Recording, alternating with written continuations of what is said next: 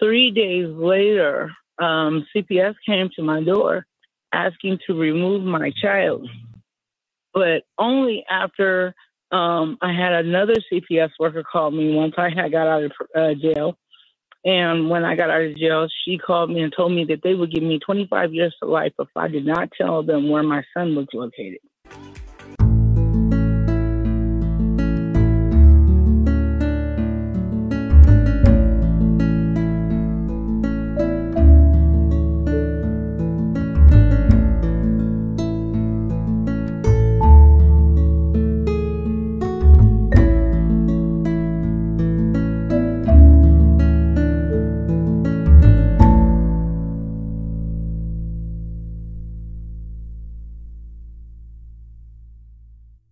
Ask, it's my situation.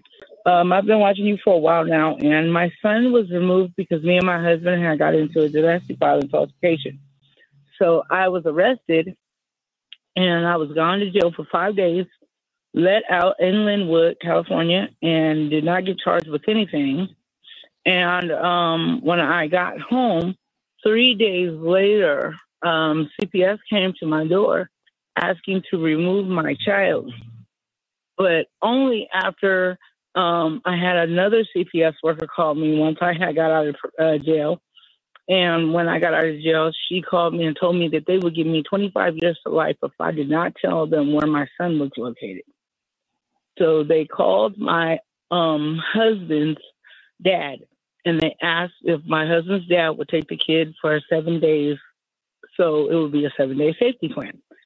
So me not realizing, as soon as they came, I said, okay. She comes to my house, she knocks on my door, and they told me that they have a search warrant, but I did not ask to see it. So she said, we would have to get a search warrant. And she said, we already have one. And I said, okay. Well, come to find out, when I had said that, I was just like, oh, okay. I said, well, where's the search warrant at? She says, oh, well, we have it. I was like, well, okay, whatever. So I let her in. Once I let her in, she starts talking to me. She told my husband that she would talk to him later.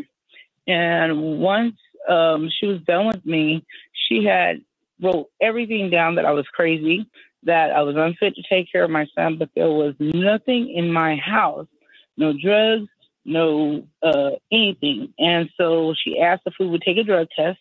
I said yes, voluntarily. We've been voluntarily with everything that we've done in this whole thing. So we take the drug test, and me and my husband positively comes up with high levels of methamphetamine at like 57,000 mg and 45,000 mg. So I'm like, wow, really? I said, no, we would demand a retest. So we get the retest immediately, like not even 2 days later. We get that, and we get the retest, and my test is completely negative, and my husband's test was negative. Everything was negative, but with low traces of marijuana.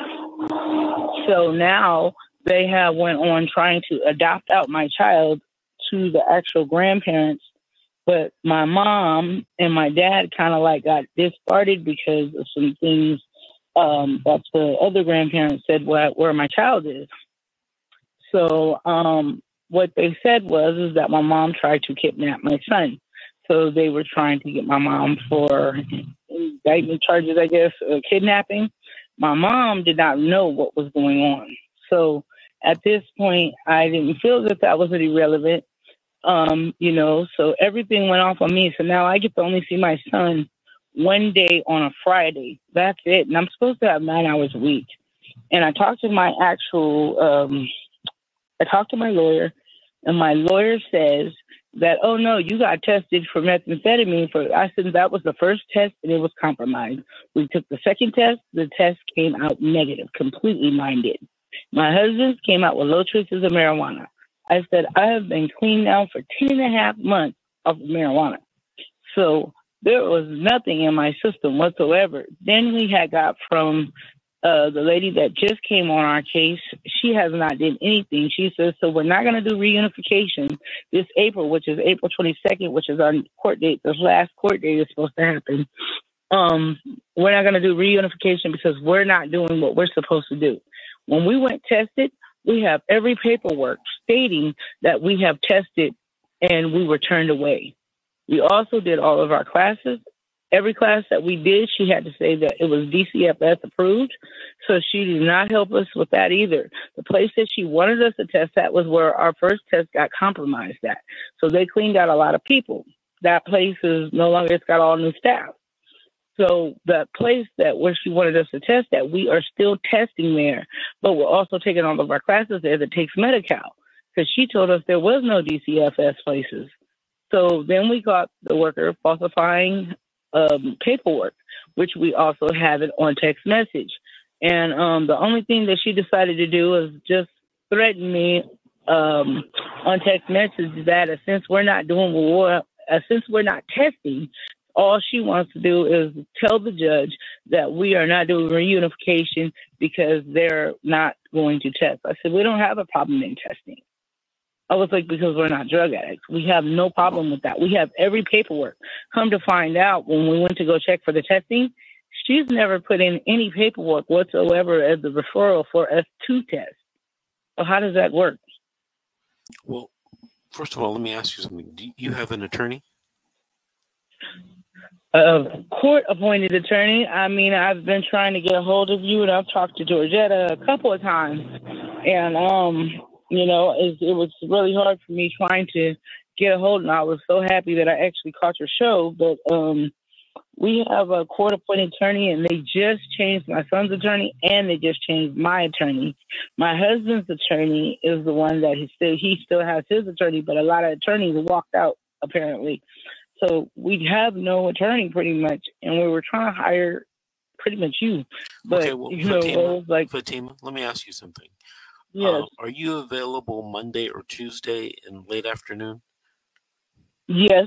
Are you located in Los Angeles? I'm in Lancaster, California. Okay. So this is what I want you to do. After today's show, I want you to contact Georgette, and I want you to make an appointment to either come see me at the office or Zoom or telephone call. But before you do that, I want you to email me all of your court minute orders so that I can review them.